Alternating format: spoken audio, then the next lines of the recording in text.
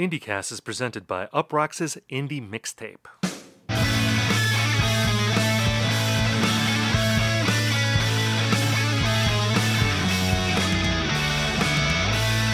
Hello everyone and welcome to IndieCast. On this show we talk about the biggest indie news of the week, we review albums, and we hash out trends. In this episode we talk about our most anticipated albums of 2023. My name is Stephen Hayden, and I'm joined by my friend and co-host. He is anticipating a time when I won't make him record IndieCast earlier than usual. Ian Cohen. Ian, how are you? You know, I was thinking this morning about, like, what would be the most antagonistic thing I could say to Steve this morning, which, you know, could be either A, like, talk about the fact the Packers lost at home to the Lions with a playoff spot on the line, or I listened to Park Life this morning. And I actually did listen to Park Life this morning. It still holds up. Okay, so yeah, we're recording on Monday this week because I'm leaving town for a few days. So we're going to be missing some indie rock news, I think, this week, possibly in this episode. We're gonna we'll get to that because we're anticipating some things. But there's going to be other things that we miss. But it's my fault that we're recording early, and as Ian just alluded to, it's the day after another horrible Aaron Rodgers choke job in January. I could do like a 3-hour sports cast of just venting about this. We're recording before your team, the Georgia Bulldogs, play in the national championship game. So we don't know how that's going to turn out. I think you're probably going to win. You're playing TCU. Yeah, I feel like, look, I'm not trying to tempt fate here. Like, I feel a lot less anxiety than I did last year when they were playing Alabama. And, you know, if, like, I'm being honest, I think they're going to fucking tombstone this team. But I just love the fact that, like, me as, like, a Georgia Bulldogs and Eagles fan is coming into this episode, like, just super confident. And whereas, you know, the Green Bay Packers, one of the most, like, storied and successful franchises in all of sports, like, you're the one with, like, the hard luck story. Not lately. Not lately. Not lately. I mean, choking like dogs. And we're not even in the, like, we choke, now we're choking before the playoffs. Like, normally we choke in the playoffs. Now we're not even getting to the playoffs. We're getting in a situation where everything is lined up perfectly for just got to win at home against a team that has nothing to play for. No, Aaron Rodgers, a choking dog once again. I'm telling you, I could do a 3-hour sports cast on this. But, you know, by the time this posts, this is all going to be like old news. No one's going to even be thinking about Aaron Rodgers unless, you know, he does some stupid interview with Pat McAfee where, yeah, I don't know. Which is almost certain to happen. So we'll get to that next week. Yeah, all right. But anyway, you went to a show this weekend. This was like an ultimate Ian Cohen show, right? Because it was Joyce Manor, Pup, and Jeff Rosenstock. And they played like an arena in Southern California? They literally played the Long Beach Arena. You know, there was a similar show in 2019 where it was Jeff Rosenstock, Joyce Manor, and AJJ, and they played the Hollywood Palladium, which is like a 2,000 or 3,000 cap place. And I thought that was like the culmination of like this whole thing. I get to the Long Beach Arena this Saturday. First off, it's a convention center, so on the other side, on like one of the other buildings, there's an anime convention happening. So you have this huge line of like Joyce Manor and Pup fans, and on the other, people dressed up in like anime cosplay. So that's a great that is just great merger. I mean, I thought Car Seat Headrest was in town or something, but this is a literal arena. It is like it holds 14,000 people. Now, mind you, like that's, you know, the upper seating, and there was probably like 6,000 people on the floor, which is a fuckload. There's a lot of people there. And I mean, it was an arena rock show. It wasn't like, you know, Joyce Manor playing this. I mean, they played the same set you would see, you know, at like at a 1,000 cap place, but I think they were recording it for a live album, and they sounded fantastic. It was such a fun show. And you know, I got to give a shout out to Zach from Denver. Like, he turns around and is like, "Hey man, I listen to the podcast every week. I love being I love being recognized from IndieCast because like our listeners, no punishers in that crowd. People say hi and they love the podcast and they keep it moving. Yeah, I've been bought many a beer by an IndieCast listener who recognized me at a show. I got recognized a few times at last time I saw Wild Pink, which was like a club show, and I swear I was like 3 recognized encounters at that show. Which if you're gonna get recognized from IndieCast, it better be at a Wild Pink show. I mean, that's square in the middle of where our listeners would be. Could that bill play an arena anywhere else in the country? Like, do you think, like, if that bill... Because I'm thinking, okay, Southern California, like, could that bill do 6,000 people, like, at the Hartford Civic Center or something? Like the New York City area show? I could probably do it there, too. Maybe. I'm guessing. I mean, like, you know, like, Joyce Manor came out, and it's like, we're Joyce Manor. We're from right fucking here. I mean, they're from Long Beach, and I don't know if, like, they have that sort of pull in, like, you know, any other part of the country, but, like, I mean... Let the record show that this is still pretty fucking impressive. So, I mean, Jeff Rosenstock's technically an LA guy now too. So, I don't know if this would happen in Hartford, but I would love to see them try. You know, like it was just such the vibes were so good at this show. Like, I just can't even begin to talk about like how much like this is dudes rock in the flesh, but like dudes rock meaning like the kind of non-toxic masculinity. And you know, like it was like I'd say like the gender split of the crowd was like half and half. So, you know, dudes rock, not just for dudes. That's good to hear. Yeah. I bet that, I mean, if that was like a package tour, they'd definitely be doing 2,000. Oh yeah. Cap and like in lots of places in the country. Yeah. That's a pretty loaded bill. One piece of news that hasn't broken yet when we've recorded this, but likely will by the time this posts, is the Coachella lineup. And we're operating on rumors at the time of this recording, but I think it's pretty reliable. Yeah. Like, the rumors are Bad Bunny, Blackpink, Frank Ocean. That sounds very Coachella-y, you know. I the only one that might be iffy is Frank Ocean. Yeah. You don't know about him, and they actually might announce him, and then he'll back out later. I could see that being a scenario, but I mean, I don't know how much we want to talk about this because we don't know for sure this is happening, but I feel like it's probably going to be this. Yeah, I think that for both, like, or at least like floating the rumor that Frank Ocean is playing is the best way to keep your festival in the headlines long after it's sold out and the lineup's been announced. Because I mean, I think about the last time I went to like an LA based festival might have been 2015 or 16 FYF, where like Frank Ocean was the headliner, and like I think it was like 2 or 3 days before the festival, he pulled out and Kanye replaced him. That was the weekend I saw 2 of the headliners were Kanye and Morrissey. And again, this just kind of shows you how long it's been since I've actually been to an LA festival. Look, I mean, I just hope people bookmark this if it does turn out to be true when the year ends come along and people talk about, like, you know, the hegemony of, like, you know, rock dudes or what have you. Like, Coachella is so far beyond the pale of that. And so, I mean, look, all 3 of these people are going to put on great shows.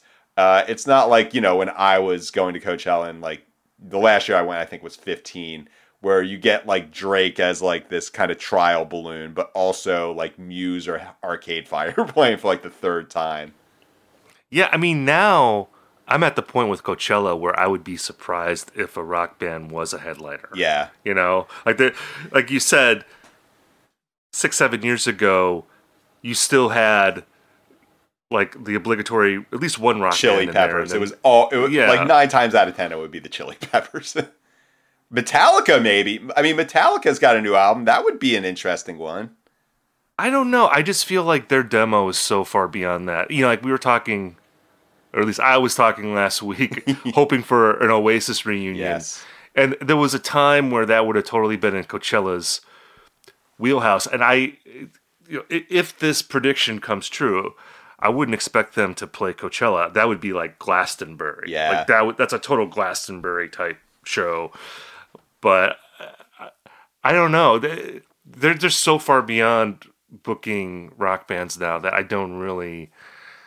can't envision one other than maybe like a band like Tame Impala, which is like kind of a rock band, but you can also imagine them not being a rock band. Like I wonder, like when Vampire Weekend puts out an album, could they headline? I mean, we've had this conversation before. Yeah, I think they could headline, or they. Yeah, I think they certainly could. But yeah, I mean, Oasis, it wouldn't be as bad as like when they had Blur / the Stone Roses try to anchor the Friday night in 2013, which is like one of the most pathetic displays I've ever seen at Coachella. It was like so historically bad that they had to just like completely reimagine it. But I think that was the turning point. Like there must have been a person involved in booking who, was really into indie rock and alternative rock from the 20th century. And then that bill happened and they put that person out to pasture. Like, okay, you're done.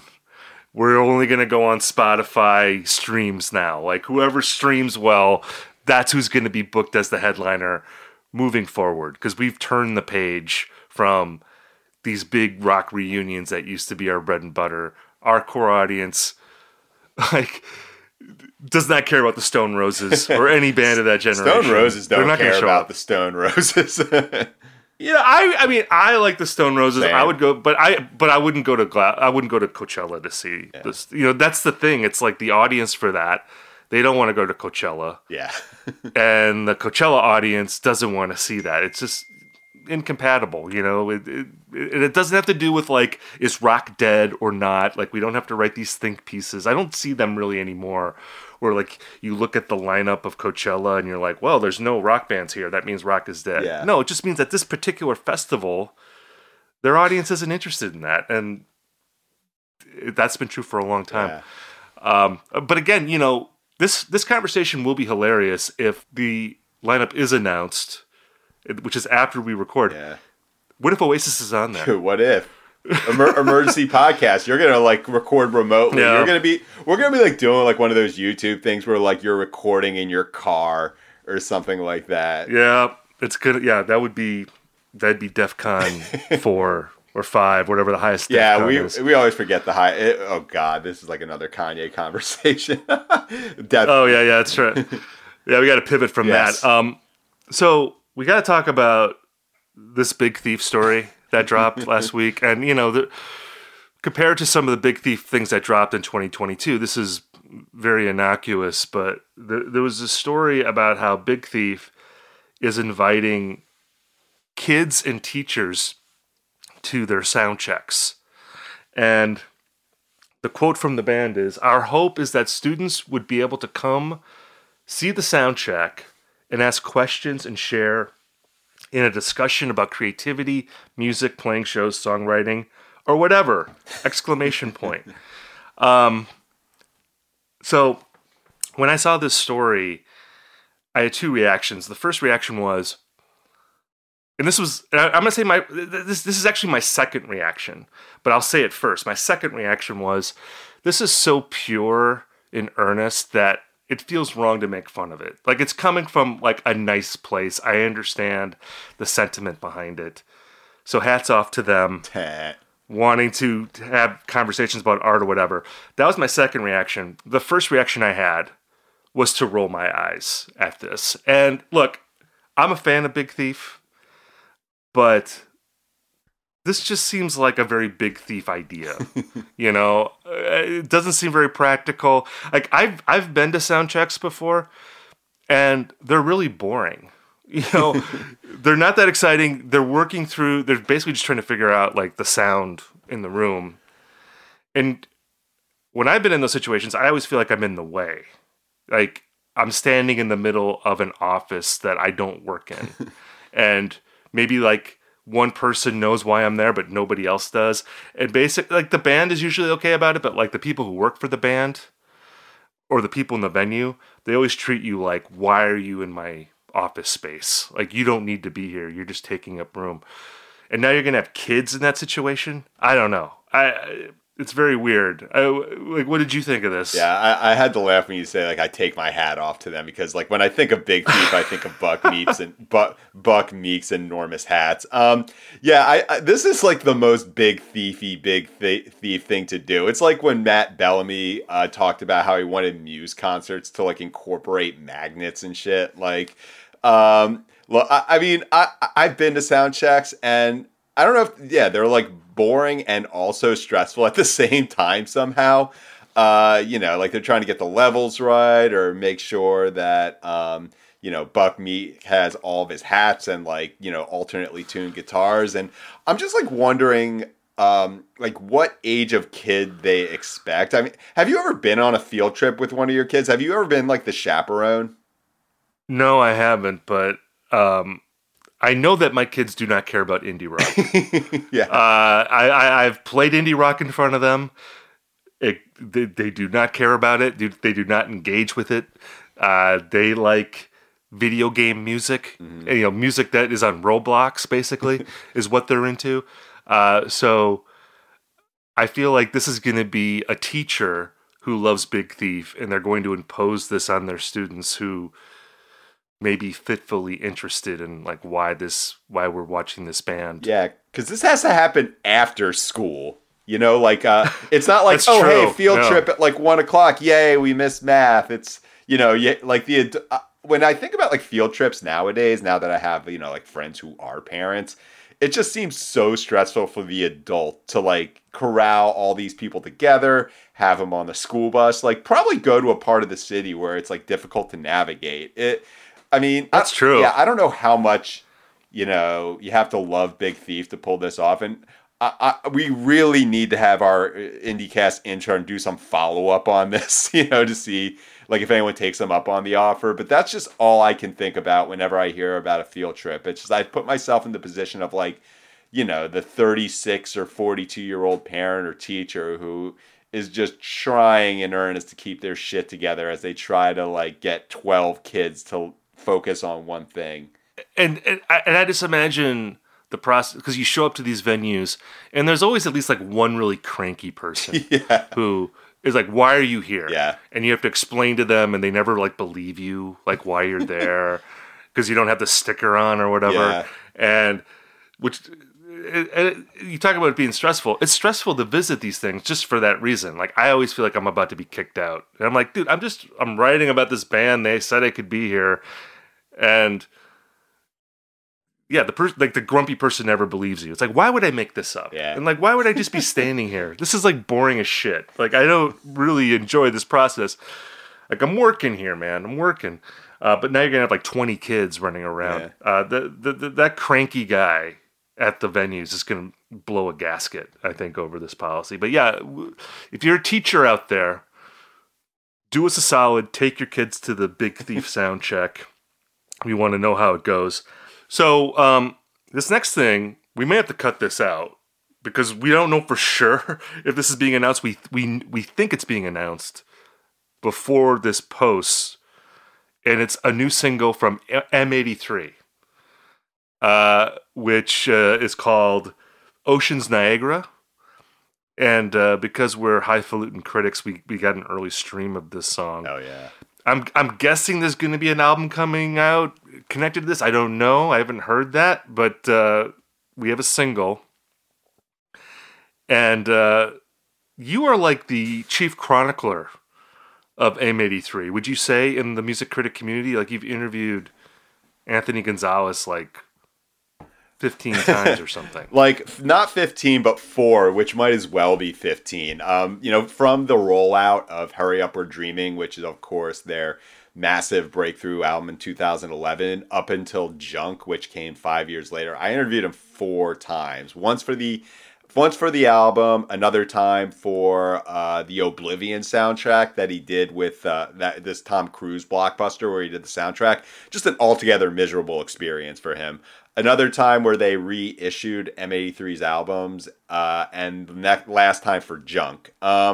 And yeah, this is just fascinating. He's just a fascinating person to follow because every single time I interviewed him, the fame of this band had just continued to escalate, and he just seems like a very private, normal guy who was kind of sort of freaked out by how big Midnight City became. And, Junk was in a lot of ways a reaction to that. But this time, it sounds like, M83 doing M83 in a way that reminds me a little bit of, from last year, like Animal Collective or Pre-Cancellation Arcade Fire, just coming back from like a pretty, like a pretty diffuse past decade and just doing what you love and reminding you why you love them in the first place. And for M83, this is like it's kind of a big deal because even without them around over the past 6 some odd years, you look at things like Stranger Things or like the Ghostbusters reboot, and they all seem to have like M83 flavoring to it, even if they're not involved at all. So I don't know, there's something kind of daring about it, even if it is M83 doing M83 things. He's trying to remind us like what we loved about this band, even though there's so much like M83 inspired stuff going on. Yeah, this single I thought was pretty good. I enjoyed it, and like I'm an M83 fan, so M83 doing M83 is in my wheelhouse. I will say though that there are instances sometimes like where an artist or a band so perfectly executes like what they do that really through no fault of their own, it makes like anything that comes after feel unnecessary. Like it's like this thing is so perfect, like you have no hope of ever topping it. I feel like people say that about the Strokes a lot. With Is This It? Like they just nailed the Strokes thing, and everything after has been just reiterating like what they did on that record. I don't necessarily agree with that because there's Strokes albums I like almost as much as Is This It? But that's an argument that's made. I would make that argument like with M83. I feel like Midnight City, which I still feel like is probably the best like indie song of the 2010s. Like if I had to pick a single, that would be the one that immediately comes to mind. It's so perfect that it's like, what do you do after that?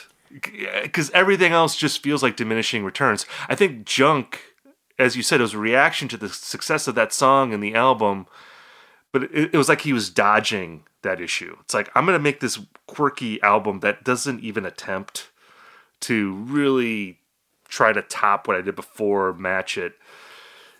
And this album, maybe there's enough space from Midnight City now, like where he can do the retrenching type record, and it'll feel different. Maybe people are just appreciative of what he does, but I don't know.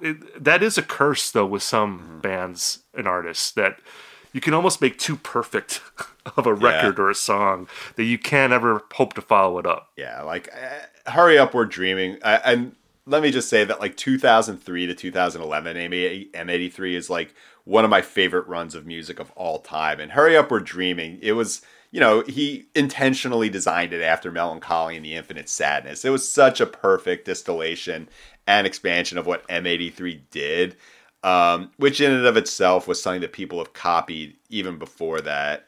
Like I'm hoping he gets like a new Abnormal, like whatever that Strokes album was called, where they kind of did the same thing, but it wasn't like, Angles or something like that. So it was celebrated to a degree that it might not have been had it come out like 2 years after Hurry Up, We're Dreaming. I love this band. Anthony's a cool guy, and I think he's gotten enough space from Junk, which, I mean, he was freaked out by Midnight City, and he would admit it. And Junk was a really good way for him to kind of give himself some distance. Like, I thought this guy was just going to do soundtracks with his brother for the rest of his life, but I'm just glad that they're back. And, I'm glad that we got our first big announcement of 2023, so we can really feel like we're moving forward in this year. That we know of anyway. Yes. There could be other ones that we missed that we'll have to get to in our next episode. Let's get to our mailbag segment. Thank you all for writing in. You can hit us up at IndyCastMailbag@gmail.com. I like this letter this Love week. it. Do you want to read it? I do. So this is cheers from Danny in Geelong. It's either Geelong or Geelong in Australia. Either way, Yes. like cheers from Danny in Australia. That would be Lots of Australians write us. I love it. Hi, Stephen and Ian. I'm a big fan of your podcast and I have a question for you. What are your feelings on Faith No More and specifically their best CD, Angel Dust? I like how he said CD. This is a very CD album. Oh, absolutely. Angel Dust was very important to me and my friends in our teenage years, and I still very much enjoy playing it today. In his 2015 Pitchfork review, Stuart Berman rightly called Angel Dust a modern classic, and I think it is in the same league in quality, not so much legacy as other big alt-rock releases from the 90s, including Blood Sugar Sex Magik, Nevermind, Siamese Dreams, and Super Unknown. However, no one really mentions Angel Dust when they discuss music from that era. Has this classic record been unfairly forgotten? Cheers from Danny. Yeah. So I made a joke once on Twitter that if you were a teenager in the 90s, you had at least one friend that was way into Faith No More and Mike Patton, Mr. Bungle, all that stuff, and like Angel Dust specifically. Like for a certain breed of alt metal fan, Angel Dust is like OK Computer of the 90s. Absolutely, just like this sort of shape-shifting, paradigm-shifting, just mind-blowing type record. You mentioned, Danny mentioned some like big-time alt-rock classics there, and he's wondering, like, has this record been forgotten relative to like Nevermind or Siamese Dream? I mean, I don't think it's been forgotten because it wasn't even really noticed by most people. Like, it's a record that for people like Danny and scattered people throughout the world, this is like a huge record, and for most people, Faith No More is the band that did Epic, and that's it. As far as my own feelings about it, like, I own this on CD. Yeah. I own this album on CD. Hold on, is it like your original one, or did you rebuy it recently? No, I rebought it Okay. like a year or two ago. But I think I enjoy it more as an object than as an album. Like, I like owning it on CD, but I don't listen to it a ton. And I hope that doesn't sound bad. I mean, I appreciate this record. But the thing about like Mike Patton is, like, I've seen him likened to Frank Zappa, and I think that's a really apt comparison because Frank Zappa is a genius musician. I think most people would recognize, like, he's a great guitar player. He writes really complicated music. He's clearly an intelligent guy, but he's also like an obnoxious bore. Like he's kind of unbearable. And with Mike Patton, I feel like there's both those elements. Like, he's clearly a talented vocalist, and people have talked about like his vocal range being, I think he's got like a 4 or 5 octave range or something like that. And on Angel Dust, you can hear like what he does as a singer. There's some really beautiful moments, like this, like the single from that record, Midlife Crisis. Like, the chorus, I think, is really beautiful. But then there's also vocal affectations in that song that are really kind of annoying. And he's also singing, there's that line in the chorus where he goes, are you going to do the Mike Patton voice? Are you going to do it? I'm not going to do it. I was thinking about doing it. No, like, your menstruating heart, it ain't bleeding enough for two, is the chorus of that song, which is something that I think, when I was 14, I would have thought that was really edgy, and now I just think it's kind of dumb. You know what I mean? Like, I don't know. Like, again, I think with that record specifically, and this Mike Patton in general, there's always these moments of brilliance bumping up against kind of obnoxious things. So, like Zappa, it feels designed to be a niche type record, in the way that those other records that Danny mentioned aren't. I mean, how do you, does any of this square with how you feel? Like, are you a big Angel Dust fan? Yeah, I should send Danny like a check for like $100 or something like that, because this is like an effective form of like exposure therapy. Like, when you mentioned the album Angel Dust, I'm like really back in like 6th grade, watching MTV for 6 hours a day, like eating Cheez-Its, waiting for the Midlife Crisis or A Small Victory MTV exclusive Chiron to come up. Like, I am there in a way no therapist is able to get me. But, I bought this CD. I owned an Angel Dust t-shirt for some reason, despite the fact, I know, right? Despite the fact that, like, I don't think I ever listened to this album all the way through. One of the things I loved about your Pearl Jam book was talking about how, you know, to someone who's like 12 years old, or at least in the early 90s with like more of a monoculture, how something that is like, I don't know, not at the level of, say, like Metallica or Boyz II Men can still be seen as like countercultural. And that's what like Faith No More was to me as a 13-year-old.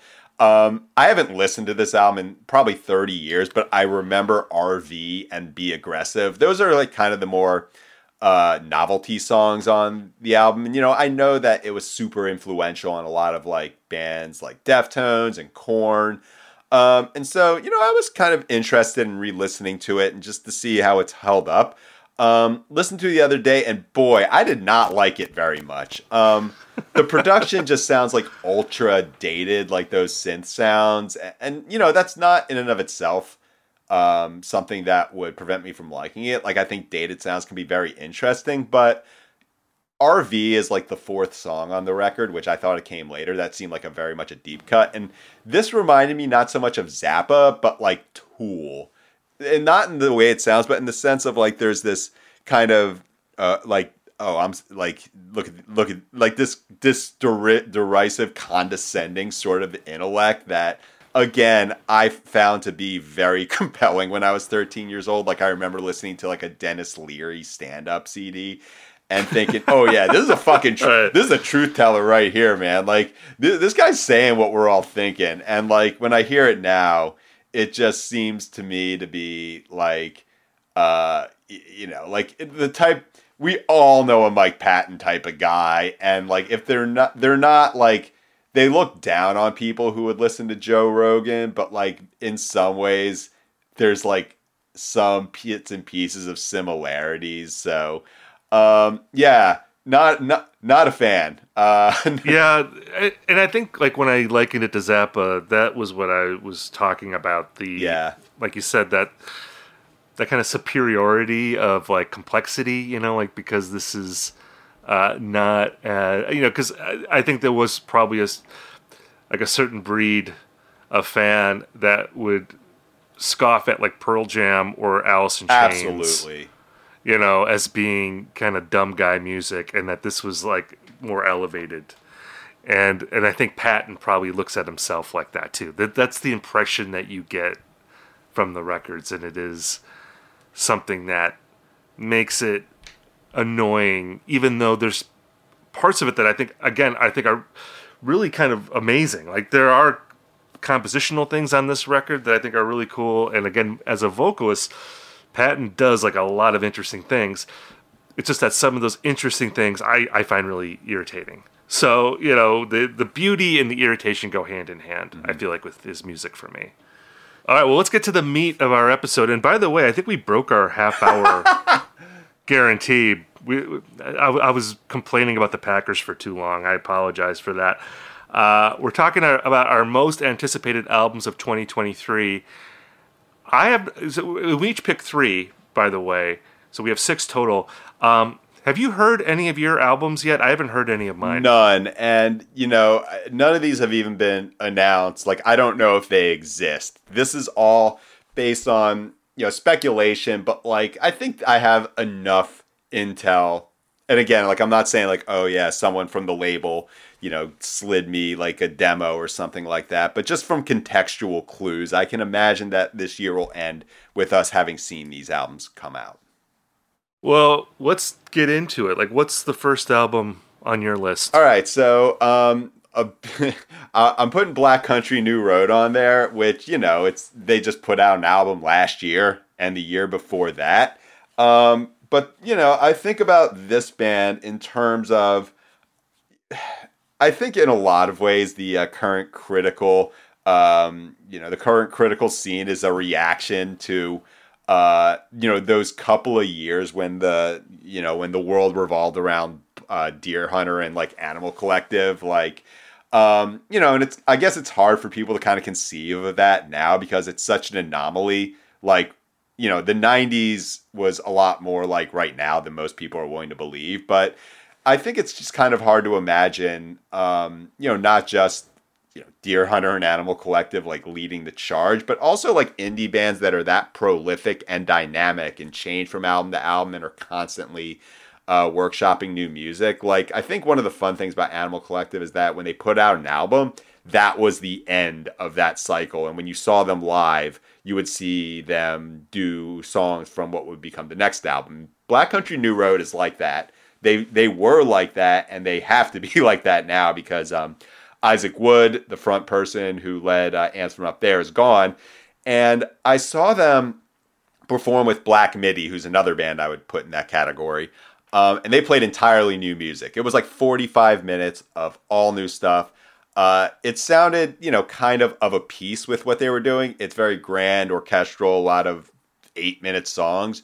But I'm interested to see how they adjust because, Isaac Wood was, in my view, like one of the main draws of this band. I loved his lyrical style, but I think he was like the most annoying, like people who don't like Black Country New Road, and there are a lot of them. It was a lot because of him. And now they have like 3 or 4 vocalists, all of whom, are great vocalists and great songwriters, but they kind of lack that charisma or presence. So, I feel like they're definitely going to put out a record because so much material is built up. And I'm interested to see like whether this is like, post Syd Barrett Pink Floyd or maybe like new Pornographers type situation, or whether they kind of lose what made them special. Either way, I'm just like excited to see what they do next because they're just constantly working and there's just so much talent in this band. Yeah, because you talked before, I think, about seeing them live and all the different, having like 3 or 4 different singers rather than just like one front person. And I'm actually really intrigued by that. Like, I want to hear what record comes out of that. It's funny with this band because in my mind, they remind me probably the most of like 70s prog rock.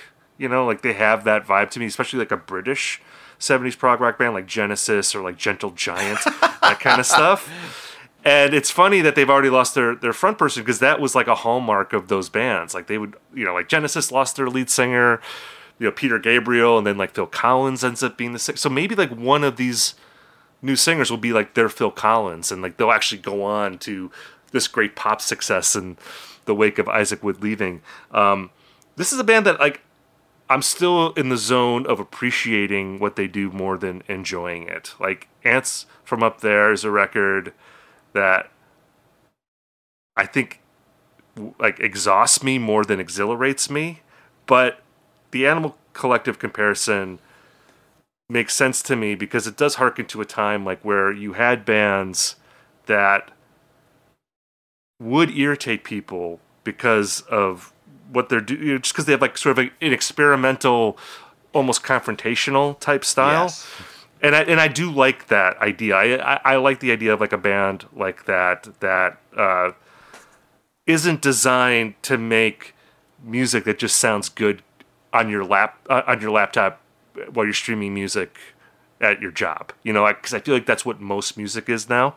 So I appreciate what they do. I'm intrigued by this, whatever they have next, even though I haven't fully embraced them yet. But yeah, I'm glad they're around, and I'm waiting to eventually be blown away by them. Yeah, I just like the fact that when they piss people off, it's because of the music, not because like their music is kind of anodyne, but they're just annoying posters. Right, exactly. Well, maybe that gets to my first album on my list of anticipated records. And we talked about this album a little last week, but not so much about the music. It was more about the conversation around this band, which I think is kind of sad because, like Big Thief last year, I think the conversation overtook what was, in my mind, a great record. And I feel like it could happen to this record I'm talking about. It's the new album by Wednesday, which we know will be coming out at some point. And I think some people maybe out there in music critic land have heard. I have not heard it yet myself. I'm very excited to hear it. But Wednesday, to me, I want to put the music first here because you were talking about Deer Hunter and Animal Collective before, and we were talking about them being confrontational type bands. I think Animal Collective more than Deer Hunter. And I think just this idea of like indie bands that have like really good, exciting discographies, that's something that we've been missing a little bit. It seems like bands bubble up, they put out a record or two, and then they fade away a little bit. I'm putting my stock, or I'm buying stock in Wednesday being a band. Like around the horn. Yeah. That's like a Bill Simmons thing, I think, is buying stock. But a band like Big Thief, I keep likening them to Big Thief, but I think there are similarities there. But how Big Thief has like already like a strong catalog that I think people are going to be talking about in 10 years in the way that we talk about Deer Hunter records now. I think Wednesday has that potential. The last couple albums of originals I think are really good. You have I Was Trying to Describe You to Someone in 2020, and then you had Twin Plagues that came out in 2021. And I guess my hope is that this new record is like their Halcyon Digest. The album like where it all comes together. It feels like, okay, this is the one. This is their moment. I feel like it's leading up to that. Like the stars are aligned. They just have to deliver the record that lives up to the moment. I have to say that like they put out a single last year called Bull Believer. It was like this 8-minute song. I'm assuming that's on the record. I guess I don't know that for sure. I wasn't crazy about that song. To me, it didn't fit into what I love about Carly Hartzman's songwriting, which I think she's really good at doing these sort of deadpan slice of life songs set in small towns that are really evocative, and she sets it to music that really kind of creates a sense of mood that is, I don't know, there's like it's somewhat foreboding, but also there's something kind of warm and comfortable about it at the same time. If that song is on the record, I think it'll probably make more sense on the record than it did as a single. But I don't know. I'm excited for that record. I hope, we talked last week that we feel like there's goodwill out there among them with critics, that they want this to be great. I'm one of those people that want it to be great, but we have to hear it and see if it actually lives up to that moment. Yeah. Speaking of like their vast discography, I was revisiting this mix I made from 2019, and like the real heads will remember Diva Sweetly. It's Carly Hartzman's kind of emo leaning band from the early days that no longer exists. Check out that album. It's a really interesting leap from that to Wednesday. Yeah. I haven't heard that record. I've heard of it, but I have not dove into that. Yeah, you'll be shocked what it sounds like.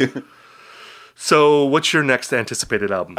Speaking of pivoting to emo, we got to talk about emo. I published recently on Uproxx my list of my favorite emo albums from 2022, and in it, I talked about how there was a real lack of like this big flagship album. I feel like a lot of the bands that really were bubbling up in fifth wave, are just biding their time, and I think some really good albums will come out from this world. I know the Home Is Where record is done. Awake But Still in Bed is doing their thing. Those albums will come out, and I feel like they'll be, well received and perhaps maybe make a little impact outside of emo Twitter. But the one I'm most excited about is the one where I have like the least amount of information and like the least idea of what it's going to sound like, and that is Glass Beach's second album, which will not be called the second Glass Beach album. Their one from 2019 is still probably my favorite record that has come out since that time. It just came completely out of the blue. Such a really awesome, fully formed aesthetic. Just took its sound in so many different directions and also annoyed people, which I always love about that. It's kind of like the 1975 where even when there's songs that are just like uniformly excellent, you could hear the ghost of like a version of it where everything just goes completely wrong and it's unlistenable. Everything feels like it's on the table for them. And I think they have this kind of cult following around them where it will just be, it'll just be interesting as opposed to just like, okay, here's a band I like, here's a good record. Like, I have no idea what they're going to do, whether they're going to like be more confident, because they self-release and self-produce their first one, or whether they're going to overthink it. It could be like, what was the Fiery Furnaces album that came out after Blueberry Boat? It was like one that like people fucking hated. It was the one they did with their grandma, right? Yeah, it's Rehearsing My Choir. Yeah, I so believe is the name of that. we could get something like that, or we could get of Montreal's been a band they've compared to. Maybe they do their Hissing Fawn, Are You the Destroyer? Again, like I think what Wednesday, Black Country New Road, Glass Beach. I think they all. If I could unify them, it's that like I have no idea what's going to come of this, and that's more exciting than say, a band that's like consistent and maybe they'll do their thing in a way that is more fully recognized. Yeah, I have to say, and this is going to sound like sacrilege to you, but the aspects of that record that I like the most are the more of Montreal like aspects, the sort of cosmic, psychedelic, funky parts of it, as opposed to maybe the more straightforward emo stuff, which I kind of find grating on that record. So like if they move more in the of Montreal direction, I think I'd be on board for that, because that's a band I don't really hear them being referenced very often, but I think at their best they actually had like a really cool sound, and they were great live. Yes. At their peak. So I don't know. I may have just totally irritated you. No, I'm good by saying that, but I guess because this is another band. This is definitely a thread with you that, like Black Country New Road, has like a lot of ideas, and they're throwing a lot of stuff against the wall, and doing it in a way that is going to alienate people. But for the people who connect with it, it's gonna just blow their minds. That's what we love here on this side of IndieCast. Like just again, like a lot of this is just me being nostalgic for like the 2004 to 2009 sort of era of like post indie rock, where like you could just like clown a band for like having a whole bunch of ideas and some of which work, like rather than nowadays where it's like fairly safe music, but like you have to find like other means of like laundering your dislike of a band. It's like, oh, so-and-so made a bad post. Oh, fuck yeah. Now it's time to capitalize and say, I never liked them. Yeah, right. There's just a certain, like when people say they don't like Glass Beach, I totally fucking get it. Like, it's sort of like even the 1975 where it's like, yeah, this, like you can't love this band and not recognize how it would annoy the shit out of some people. Well, my next record, and I've already referenced Peter Gabriel era Genesis in this episode, so why not just talk about Peter Gabriel himself? Oh yeah. Because he is, I think, putting out his first album in 21 years this year, and it's called, and I don't know how to pronounce this. I'm just going to say I/O. Yeah. Like, before there was a Bon Iver, there was Peter Gabriel doing things like this. That's a good comparison. I think that's like that's a very astute comparison. Well, and Peter Gabriel has covered Bon Iver, and I think you listen to Bon Iver, he's clearly a Peter Gabriel fan. There was a single that dropped, I think it was last week, that is from this record. It's called Panopticon. Very Tool-esque. Yes, it is very much. Brian Eno was involved in it. I think it's like a pretty good single. I don't know what to think of this album. He has, I think, been working on it for like 20 years. It's not just that like he's waited a long time and now he finally worked on a record. His last album came out in 2002. It was called Up, which is quite a good album, by the way. Actually, Stereogum had a good 20-year retrospective piece on it last year that's worth looking up. But there was talk in 2002 that Gabriel was going to follow up relatively quickly, and it was presumably this album. So he's been dabbling in this. I don't know how often he's been working on it in the last 21 years. I don't know if it's like every year or if it's like in fits and starts, but it's the kind of album that even if it's not good, I know I'm going to enjoy thinking about it, because it is like one of those records that I'm sure is just absurdly expensive. It has so much labor. And again, even if it's not very good, I know it's going to sound amazing. Like the songs might be shit for all I know, but it's going to sound amazing. It's going to be played by amazing musicians. It's going to just have, again, just tons of money put into it. and really, it's just like the kind of record you don't hear that much anymore. You know, like we talk about, you know, these boondoggles that came out of like the late 20th century, like when the music industry was just flush with cash. You know, Chinese Democracy being like the most sort of obvious example, but you know, there's less well known. I mean, there's that Korn album, Untouchables, yeah. Which is, I think that cost like $4 million to Well, make. apparently first off, like no one can ever confirm these numbers, but I think a lot of it with Korn, I love this fact. I interviewed them last year for their new album, is that they kept like their entire road crew and such like on retainer. So Right. they wouldn't go like, you know, because, you know, it's hard for those people to make money. And they kept them on retainer so like they wouldn't go get other jobs. Also, I think if we're talking about super expensive albums, they're like, how did they spend this much money? We got to talk about The Darkness, One Way Ticket to Hell and Back. Apparently Right. that was also one of the most expensive ones, but I digress. That's super expensive. Again, just like these amazing sounding opulent albums, like I'm always going to be drawn to that. So along with just being a Peter Gabriel fan, which I am, just the idea of this being an album that's been in the works for 21 years, it's like, I got to hear this album, you know? Yeah. And so I'm excited to hear it for sure. Yeah, I think with Peter Gabriel, he seems kind of like a Kate Bush type in that, I mean, look, he's never really left the discussion, you know, In Your Eyes is always going to ensure that he's, you know, able to make albums every 20 years that cost $5 billion.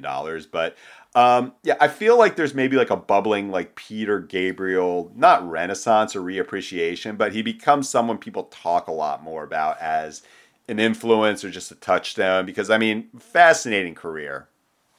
Yeah, and there is a Peter Gabriel Kate Bush duet on So Don't Give Up. Great song. Mm-hmm. Throw that in Stranger Things. That would be a good sync. Yeah, I'm just thinking about like in the same time period where I was like, you know, the aforementioned watching MTV 8 hours a day. A lot of songs from Us. Like those videos were definitely popping. Like Steam, Digging in the Dirt. Oh my, Kiss That God. Frog. If you want to remember 1992 or 3's like computer aesthetics in the most accurate terms imaginable, go find the Kiss That Frog video. Yeah, I did not expect us to be talking about fucking Kiss That Frog in 2023. And I mean, Us, the first song, Come Talk to Me, which I believe, I don't know if Bunny Bear covered that or not, maybe not, but that's a song that you know, if you love Black Country New Road in a way that kind of predates like that Arcade Fire epic, just orchestral type rock, great song. Anyway, what is your last anticipated album of 2023? All right, so I it's in this vein of the first two in that it's like kind of a cult act that people love, but I don't know if this band annoys people all that much. But it's definitely like an us versus them sort of thing.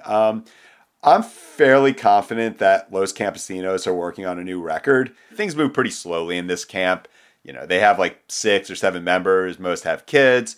They're all huge soccer fans, so maybe they took a couple months off to watch the World Cup. But, you know, this band has had a pretty steady amount of appreciation since 2007 when You Me Dancing came out. And, you know, I feel like they're just still underappreciated. When I look back on their discography, which, you know, they were very, very active early on, and now, you know, it took 4 years between No Blues in 2013 and 6 Scenes, their last album in 2017, that it's easy to kind of do a re-listen and appreciate just how distinct this band is. I think similar to Wednesday, they incorporate sports references in their lyrics a lot, which I think more indie bands should do. But, you know, do I think that if this band puts out something, it'll be, you know, their best album, which I think No Blues is their best album.